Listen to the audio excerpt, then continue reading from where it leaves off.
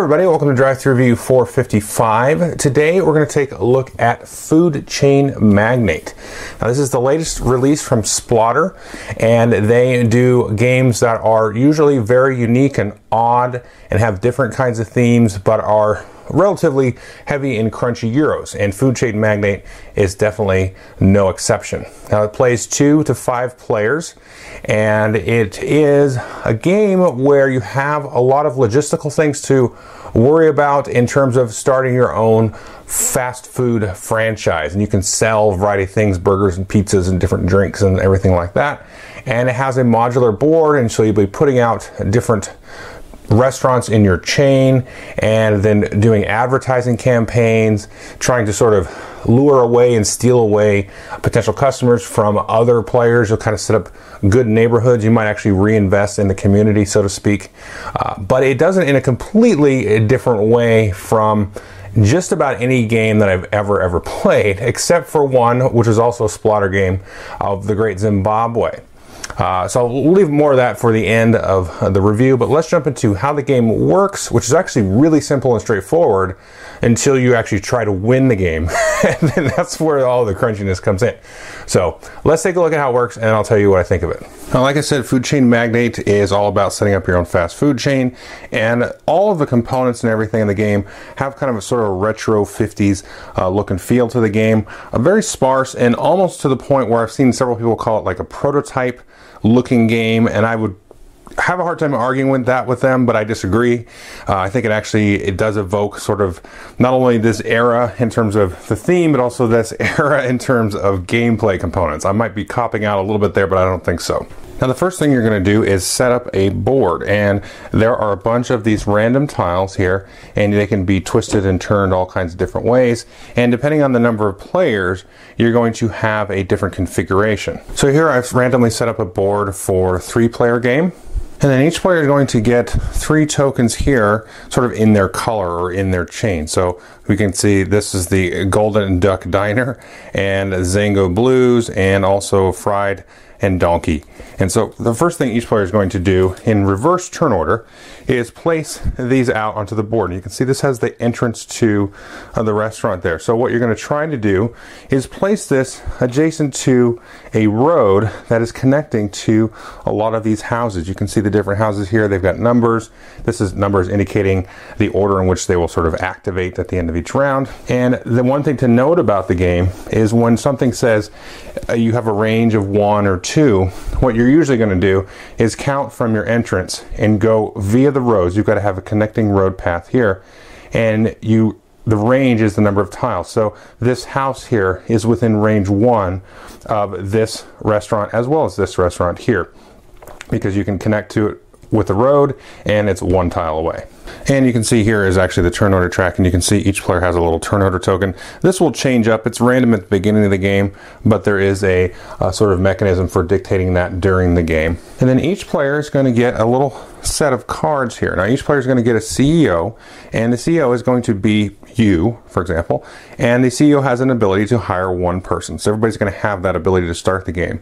And you can see there are 3 slots underneath them. So you're going to be building, starting with the CEO, this like a tree and pyramid of different people that you're going to hire, and all those people are going to give you abilities to do stuff on the board. And then each player gets 3 reserve cards, 100, 200, and 300. Now the bank is going to be seeded with $50 per player, or there's a variant where you can play with $75 per player, and you're going to put that much money in the bank, leave the rest out in the box, and then the game is going to end when the bank is depleted twice. However, the first time the bank is depleted, what's going to happen is there's going to be 1 card from each player that is put in the reserve at the very beginning of the game before anybody's done anything. So you can see here, let's say there were 3 players, and I put in 100, and then Billy put in 200, and then Frankie put in a 300. And so just for argument's sake, we'll choose that. We could have all put in 100. So when the bank depletes, we're going to reveal the cards that were put in the reserve, and then we're going to re-add this much money back to the bank. So in this case, we'd have another $600 into the bank. So that's going to actually dictate the length of the game, because the second time you go through all of the money in the bank, that's going to signal the end of the game. So, spoiler alert, this is awesome. Now, it's going to make more sense, I think, as I just explain the game a little bit and also as you play it. But there are some strategies where you want the game ending sooner rather than later and vice versa. And so you kind of have to be a little bit mindful about that when you put it in. And maybe for the first time you play, you might think back to other Euros and say, you know what, I'm kind of more of a slow engine building kind of player. Or, you know, I'm more of an aggressive player, so I'll put in the 100. I should say each player comes with this player aid, which is actually a menu. Shows you all of the things you do on the turn, which is very straightforward. And then it gives you a breakdown of all of the different employees and things that you can hire. And these are actually cards you're going to set out onto the table. On the back here, at least on the English ones, it has what each of the different marketing campaigns can do. So you can put up billboards, do like a mail order campaign, fly over with airplanes, and then also a radio campaign. And you'll put those out on the board and they'll affect the board in different ways. And this kind of reminds me how each of those work. You're actually going to set out several piles of all of these cards. This is going to take up a lot of room on the table and way more room than I have, frankly, to set up within a camera frame. But the thing to notice is that you're going to have several types of employees. You can see I have these giant stacks of cards. All of these are going to be available to a certain degree depending on the number of players. And then you're going to have all of these milestones out as well. And so one thing to note here is you can hire these new employees. So all the employees with this little arrow here are going to be kind of like on the left side. You just kind of set them up in sort of like a tech tree kind of, you know, hierarchy, however you want. The rules themselves actually give you a nice, pattern for setting them out in a way that makes sense. And it is very accessible. Once you play, I don't know, a couple of turns, you kind of get into where everything is and sort of the upgrade path. So you can see you can hire a management trainee. These are some of the cards with the little arrows, but then later on you can do a training action or an upgrade action, so they can go to these three types of things, and then you can kind of scale them up and do all kinds of different stuff. I'll talk more about that in detail. And then they also give you a nice little pattern here for setting up all of the milestones. Now let's talk about the milestones. So all of these are going to say something like first to do something. So this is first to hire 3 people in 1 turn. Now, if multiple people get this milestone on the same turn, there's going to be multiple cards here of that, but only those people that do that on that original turn are going to get this little bonus. So you can see if we do that, you're going to get +2 management trainees, which are a different type of person to hire. Now, if you're the first one to produce a burger, you're going to get a burger cook, which is another person you can hire. And for example, if you're the first one to place a billboard out onto the map there, you're going to be no salaries for marketers, because you have to pay salaries sometimes. And then you get eternal marketing, which is awesome. And so all of these milestones, if you've played Great Zimbabwe, you're going to know right away, this is like kind of like choosing the God tiles. But you get these, and then this will give you sort of a special ability or sort of a quick leg up in a certain sort of strategic approach. But multiple people can get these, and you have to, in contrast with Great Zimbabwe, you have to like do something to get it. You don't just get to choose it. So this is really, really cool as well. And this really, honestly, is basically the game in a lot of ways. Now, who you hire and stuff is going to matter a ton. A ton of stuff is going to matter how the board shapes out, because obviously it's variable and random and, at setup, and then what other players do is going to affect you. But this is really going to be a big part of your engine, getting these little bonuses and being able to abuse different types of people that you hire based on the milestones that you do. So if you miss out on a milestone, that's fine, because there's a bunch of other milestones you can get. I mean, you can see there's a ton here. And so that's really going to sort of combo with, who you're hiring, what kind of strategy you're doing. But it's a big part of it to enhance and make your strategy that much more greasy and effective. So the game also comes with a bunch of these wooden pieces here, and these are a variety of things. You've got pizza here in these little orange things like so. You've got these little brown burgers like that, and then they've also got a variety of these different drink things. You've got lemonade and beer and soda and all kinds of stuff like that. And so these are the tokens you're going to use to manage production and marketing and all kinds of stuff like that. And then, of course, you're going to have a variety of tokens. Like here is a mail order campaign. You might put that out here, and you might put a certain amount of a certain type of food or drink on it. And this is going to sort of seed anything in based on the type of marketing it is. Like this one will affect these 2 houses here. And so every turn it's going to, put out burgers, and so these new two neighborhoods or houses are going to have a demand for that type of food. You're going to kind of get into their psyche. I'll talk more about in detail how the marketing works, but you might also actually put out some houses, and you can see this one actually comes with a garden. Sometimes you'll have gardens that you can add on to other houses like this, and that's going to sort of increase the amount of demand that particular house or neighborhood is capable of sustaining. And you've got like flyover campaigns. You'll put these on the side of the board. You can see that'll cover like an area like this, going down these 3 squares and touching all the houses in there. And I'll talk more about that in a minute, like I said. So the first thing you're going to do every round is put out any cards that you want to hire in one pile, and then you're going to have cards that you want to put sort of on rest, they call it at the beach, in another pile. And then everybody's going to reveal those, and then you're going to create your structure of employees. Now, the first round, everybody just has a CEO, so that's all you do. You always have to put the CEO out. But let's say you had acquired a recruiting girl and then a waitress. So, for example, you might say, you know what, I'm not going to use the recruiting girl this round. I'm just going to put her aside. And then once we reveal, I'll show the hire one person from the CEO, and then I'll have this ability also from the waitress.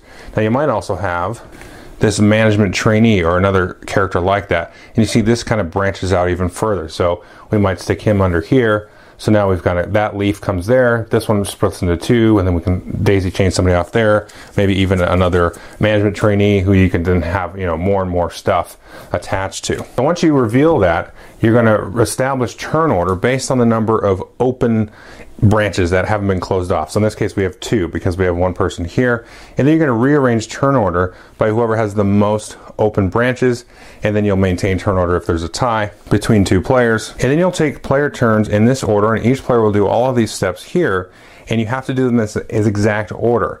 And a lot of the characters and things that you get in your display are going to combo right with a lot of the different actions that you can do, and then sometimes in this sort of dinner time phase, which I'll talk about in a minute.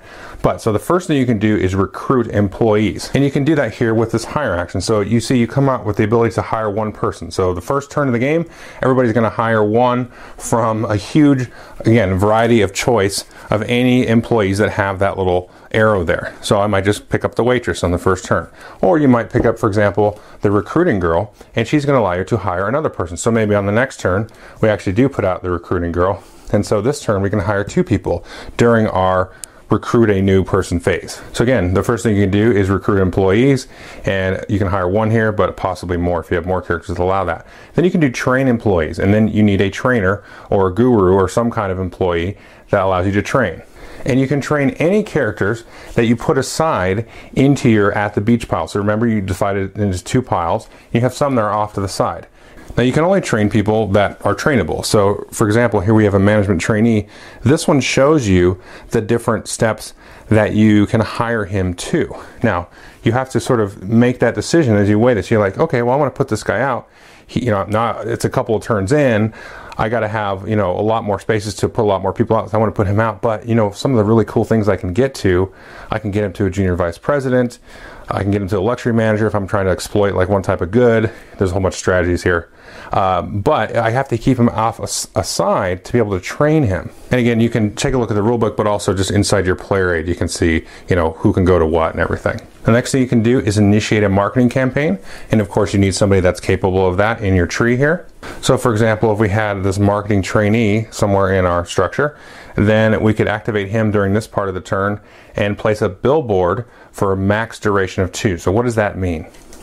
Well, depending on the number of players, there's going to be a certain number of billboards in the game, and they're all different sizes. So let's say we decided to take this billboard, and we'll put that there. It's got the 11 on there, and all that means is we're going to take a token here. So this is an 11, so this means this matches this. We're going to take and sort of set aside the person that's marketing this, and then put this outside of our structure. So he won't be part of the structure. He won't be, at the beach or at rest. He's going to be sort of set aside for, in this case, 2 turns. Now you can get the ability I showed you earlier to have infinite marketing. And so what this means is this has a duration of 2. So we're going to take 2 items. We're going to choose what to market. We can say, let's market pizza.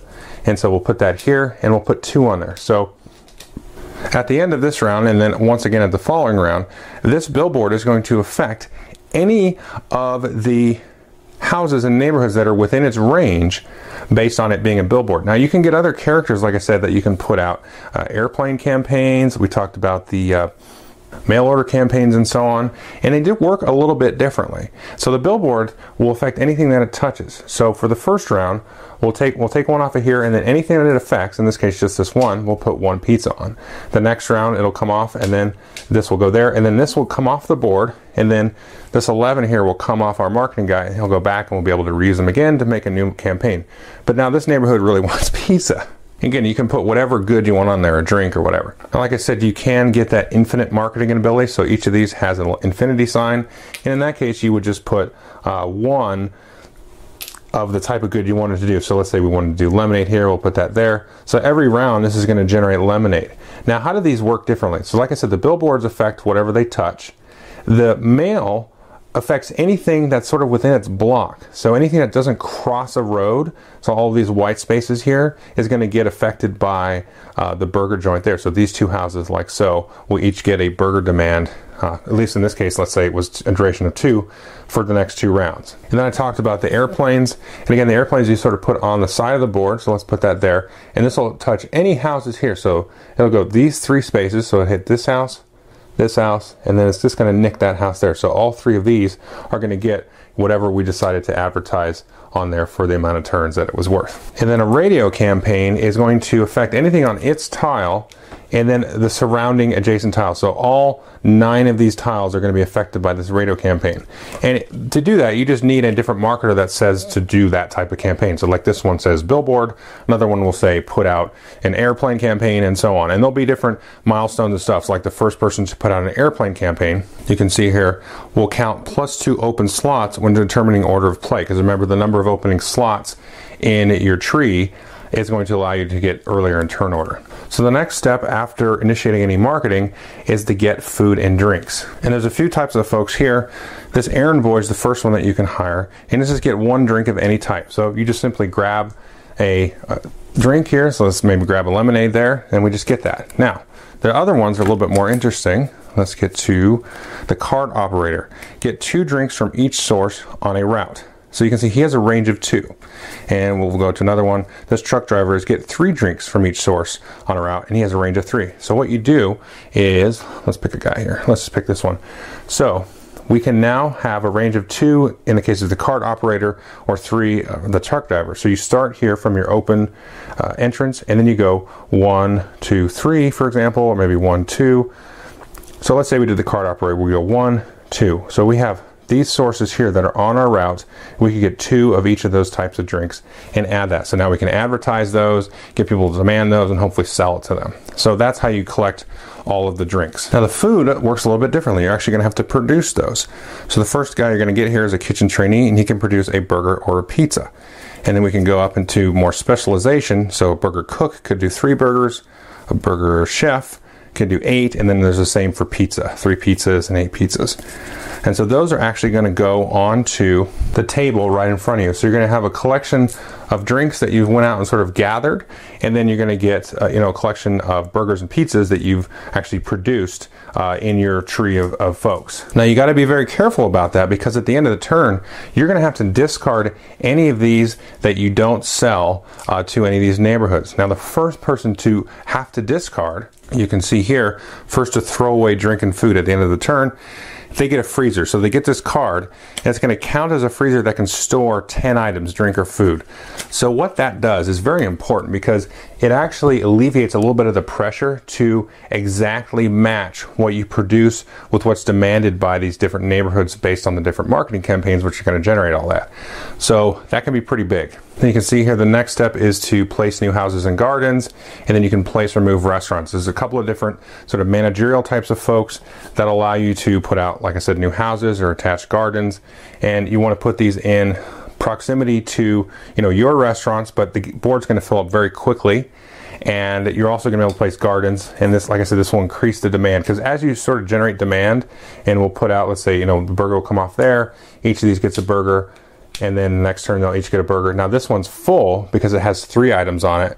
This one can have up to 5 items on it. And you can also, like it said, put out new restaurants, and sometimes these have to say coming soon depending on which person you use to activate it. Some are really cool because you can put it out and it's active right away. Otherwise you have to put it coming soon, and then at the end of the round you flip it up and then it's available to use. And then you're going to go into the dinner time phase after each player has done all of their turns, working 9 to 5 and taken all these steps. Then you're going to have to try to match the demand. And what's going to happen is you're going to start with a base price for $10 for each item. Now, players may or may not have different workers that affect the price that they sell the items for. So at the beginning, everybody sells the items for $10 a piece. But if you have the pricing manager, you actually sell them for -1, so $9 a piece. Now you may also get somebody later here, a discount manager, upgrade to that. You sell for -$3, so you'd be selling everything for $7 a piece. Of course, if you had both, you'd be selling everything for $6 a piece. Now you might also try to corner the market on one type of good, and you're actually going to increase the price by $10. That's a tricky thing to do, but let's explain why in a minute. So let's say that both the blue and the green player can satisfy this guy's demand exactly. Now you're going to go through the houses in this order based on the number. So we're on number 8 here. And so if you can match exactly, then you're in the running to be able to sell and make some money. Now if this guy, let's say, only had 2 pizzas but no burgers, then it doesn't match the demand, so he's out of luck. But let's say they matched. And let's say this guy had the lower price. So let's say he was lower by 3. He had the $3 minus. He didn't have any. So he's selling for $10 each. He's selling for 7. But you're also going to include the distance. So he's 1 away. So this is 10, 11. And then he's at 7. But now you can't get to him via this road here. You've got to go up through this way. So he's at 7, 8, 9, 10.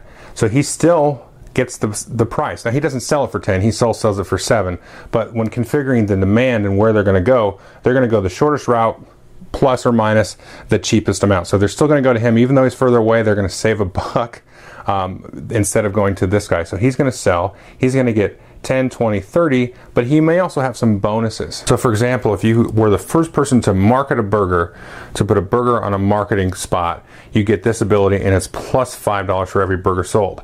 Now you calculate that after they've bought it, so you can really rake it in. So you might reduce the price, but then because you have this special milestone that you're going to get extra $5 anyway for burgers. Now the other thing to keep in mind is anything with a garden is actually going to give you twice the price as well. So in this case, you would get 20 plus whatever must remind your price, and then add the bonus there. So that's something else to keep in mind. And after you've done that, there are some other abilities that kick in. You can have a waitress here who's just going to straight up give you $3 or $5 if you've got a special ability, and you actually win ties against restaurants with fewer waitresses. So if there's a tie in money, then the more waitresses will give you the tiebreaker there. You can also get a CFO card, which gives you 50% on top of whatever you've already earned, so you take 50% of that and just get that at the end of the phase. Oh, I should say, actually, if you have a tie, even with waitresses, whoever's first in turn order actually goes first. So turn order is pretty big in this regard, and a couple other things as well. And then you've got to go into a payday. So anybody that has this little icon here at the bottom of their card, you've got to pay $5 flat for. Now you can get other special abilities and characters and milestones that are going to reduce the cost of that. And you've got to pay everybody that, not only that you used here in your hierarchy and your pyramid, but anybody that you set aside into your at the beach pile on break, you still got to pay for them. So a lot of times when you train somebody, you'll upgrade them from somebody that you're not paying to somebody that you do have to pay. So you've got to be wary of that as well. And sometimes the milestones will give you special abilities to acquire somebody, but then you're like, oh, I've got to pay for that person. But there's some gaminess that you can do with that, which is kind of neat. And then you can see here after the payday is when you actually resolve the marketing campaigns, and that's when it will generate the goods and put them on the houses. And then you go into cleanup. Again, any food and drinks that you have are just discarded, and then you actually flip up any new restaurants that you put out, return any empty marketing campaigns as they run out. You'll put them back on off the board, and then you take all of these back, and then at this point you're going to figure out who hit any milestones and then give them that. So you just keep playing until you've emptied the bank twice, And then whoever has the most money, of course, is going to be the winner. Okay, so that is a Food Chain Magnate, and this is actually the last review of 2015 for me before I do my end of year, best of year videos, and this game is going to show up on that list. I love this game. It's awesome. First thing, player count. It plays well with 2 and also plays well with more. I haven't played it with 5, but the game length is going to scale for sure with more players. The box has 2 to 4 players, and I think once players get to know the game, it's going to play a little bit better of a clip, but certainly once you add more players, it's going to take longer. There's just a lot more going on and everything, but it plays, I think, equally well with more, 2 and more. So with 2, the thing that you miss, though, is you don't, I only played it once with 2, so yeah, I would think that you usually will not have people doing like the same strategy because, like I said, with the milestones, once you hit some of those, it's going to sort of enhance, and you're going to be sort of, kind of wanting to abuse those little powers that you've got. Now, if everybody is doing the exact same thing, that's more likely with more players to have more players doing like the same thing. So a couple of strategies, first of all, like the waitress. If you get the waitress early, it's just a way of kind of like generating free money without really having to do much. And that's really cool and good. But you could kind of go to the strategy of like being the first to throw away your food. And then you get that storage. So you have to worry less about timing your marketing exactly, or timing your production, with marketing that's happening. And the other thing is you can do is you try to get that elusive infinite marketing, which can be really, really cool, but then other players can jump right on and take advantage of. So the 2-player thing, it seems to me like you would more often go in different strategies, which is cool. I like that because it's like, hey, you know what? I'm going to do this, you do this, and then we'll kind of play off each other and bounce off each other. And there's really a lot of game there. But when you have more players, you might have multiple players doing like multiple same milestones and things like that, and hiring kind of similar sets of people. And that's really going to, like I said, dictate how you play and everything. But the game is so like open-ended and everything, where it's like, okay, I'm going to put a house here and a marketing there, and be like, cool, I'm going to put a restaurant there, and then take all that marketing work that you did because I'm going to undercut you by cost. And so what I like about this game, it really reminds me of Great Zimbabwe. Not only the milestone grabbing, which is like the God thing, but it's also like you are messing with the market. Like, not similar, but it feels similar to Great Zimbabwe, where you set up this whole cool engine of, a cool campaign, and there's houses there, and somebody plops down and starts to build up a good neighborhood. But you're like, okay, I'm going to move a restaurant over there, or plop that down, and then you've been working on building all that infrastructure. I've been working on like building these cheap burgers and stuff, and so people are going to come to me because they're really cheap and all that. But you can also, on the other hand, at least for a while, I've seen it where you can abuse that luxury tax gal, and she's going to set a premium on the price. Now, if you're the only one offering the demand for a specific thing, then you're going to be able to sort of take advantage of those people and sell at that increased price until somebody kind of catches up with you and undercuts you, and then they start stealing it away from you. But you might be at the point where you can build up enough of a cash reserve to sort of go out and spend and get more people, and then you get your engine going, so you can sort of shift strategies, sort of the middle or late part of the game, if you have one of those sort of early game, money engines. So the game is open-ended is what I'm trying to say, and I think it's going to be open for abuse like Great Zimbabwe was. That was one of the problems I didn't have with it. I like that, but it's one of the problems I had where if you play with people that like never played it before, you could kind of wipe them all over the floor with it, and so that doesn't make for a great game experience. And I think this one's going to be open to that for sure, where you're going to like, oh, I know that combo where I can do on turn 1, I can get the waitress, get the ability, hire the other person, and get this little engine going, and then I can shift over and really exploit the marketing thing. You can just go on down these different paths and set yourself up and get to a point where like, I have this one strategy that I'm always going to want to do, and Joey always does that. And that's really boring to play with Joey because he always does the same strategy, which you could do in this. You could just kind of do it like, this works really well for me, I'm going to do it. And it could be within a certain group that somebody would find maybe the broken strategy that nobody else can beat.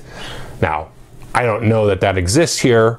Just the way everything's are sort of, how do you say it, like there's sort of a gateway in front of doing certain strategies. You've got to go to like a 2 or 3 step process sometimes to get at some of the special abilities. I like that. It's very different, and it's a little bit better, I think, than Great Zimbabwe, where you just like, I'm going to do this God tile. Now, in that game, you could kind of randomize it, so not all the same tiles were available. But I vaguely remember reading in that game there were some sort of broken-y kind of things that happened with this. I don't think this is going to be susceptible to that, but I could be wrong. You know, maybe in a couple of months after more people have played it like 10 or 20 times, they figure out something.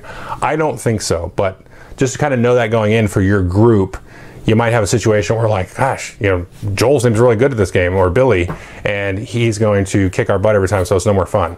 I like games like this where you can get in there and the game is not like the levers and mechanics you can pull. It's all about, I don't know, I almost feel like I shouldn't be saying this, but it's more about the players. This one still has all those levers and stuff you can pull, but it's just like open-ended. Stuff isn't so interlocked that you like have handcuffs on. It's like a free-for-all, and there's so many different aspects. It's not just the people that you hire and not just the milestones. That's a big part of it, and I think people can get obsessed with that. And I've seen where somebody feels like they were out of it, this person, and then they sort of played the board more than the cards, and then were able to catch back up and then not win the game, but they actually did pretty well. And they thought where they were completely out of the game, but they were not completely out of the game at all.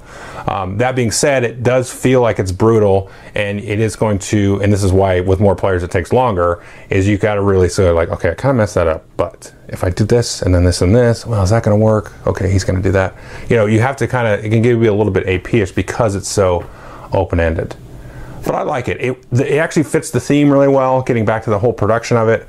It's sparse, you saw it. It looks like a game that was made in the 1950s, and it has sort of similar 50s fonts and art and graphic design, but I think that's on purpose. I mean, that's a Splotter thing. You know, if you go look at Great Zimbabwe, it's one of their more illustrated, whatever word that is, style of game, so they are capable of doing that. It does kind of look prototypey, I can see that, but I think that's what they're going for. They're going for that, like, hey, this game came out in the 50s. This is like a lost Euro that we found, you know, from the 50s. And, you know, lost Sid Saxon game or something. And it has that vibe, and I really like that. And it's really, really cool and really well done. Yeah, I would say the one thing about this game, though, it's going to cost you probably over $100. Now, I traded away, I think, 4 games for it because I heard good things about it, and I was like, I can't spend that much money on a game. You know, it's too much, especially when you look at it. That's like the thing too, is like if you look at that and you go, God, it's just sort of the zeitgeist of me, but it's like, okay, I'm going to spend that much money on a game. We'll better have like some miniatures in it. I mean, I don't know why. It's really a dumb idea. But you kind of want your weight in pieces, I guess. But I don't know if this is worth $125. I think if you have that money and this game sounds interesting, I would get it because it's an amazing game. I think it's a great game. So that's a personal decision, though. That's for everybody. It's a 100% personal decision. Price, without, you know, not considering price, the game's great. I would get it instantly. So definitely take a look at it. I think you're going to have a lot of fun, a lot of plays out of it. And if you're somebody that plays 2-player games, again, this one's going to work good, especially if you have a group that you can also play it with. Okay, thank you.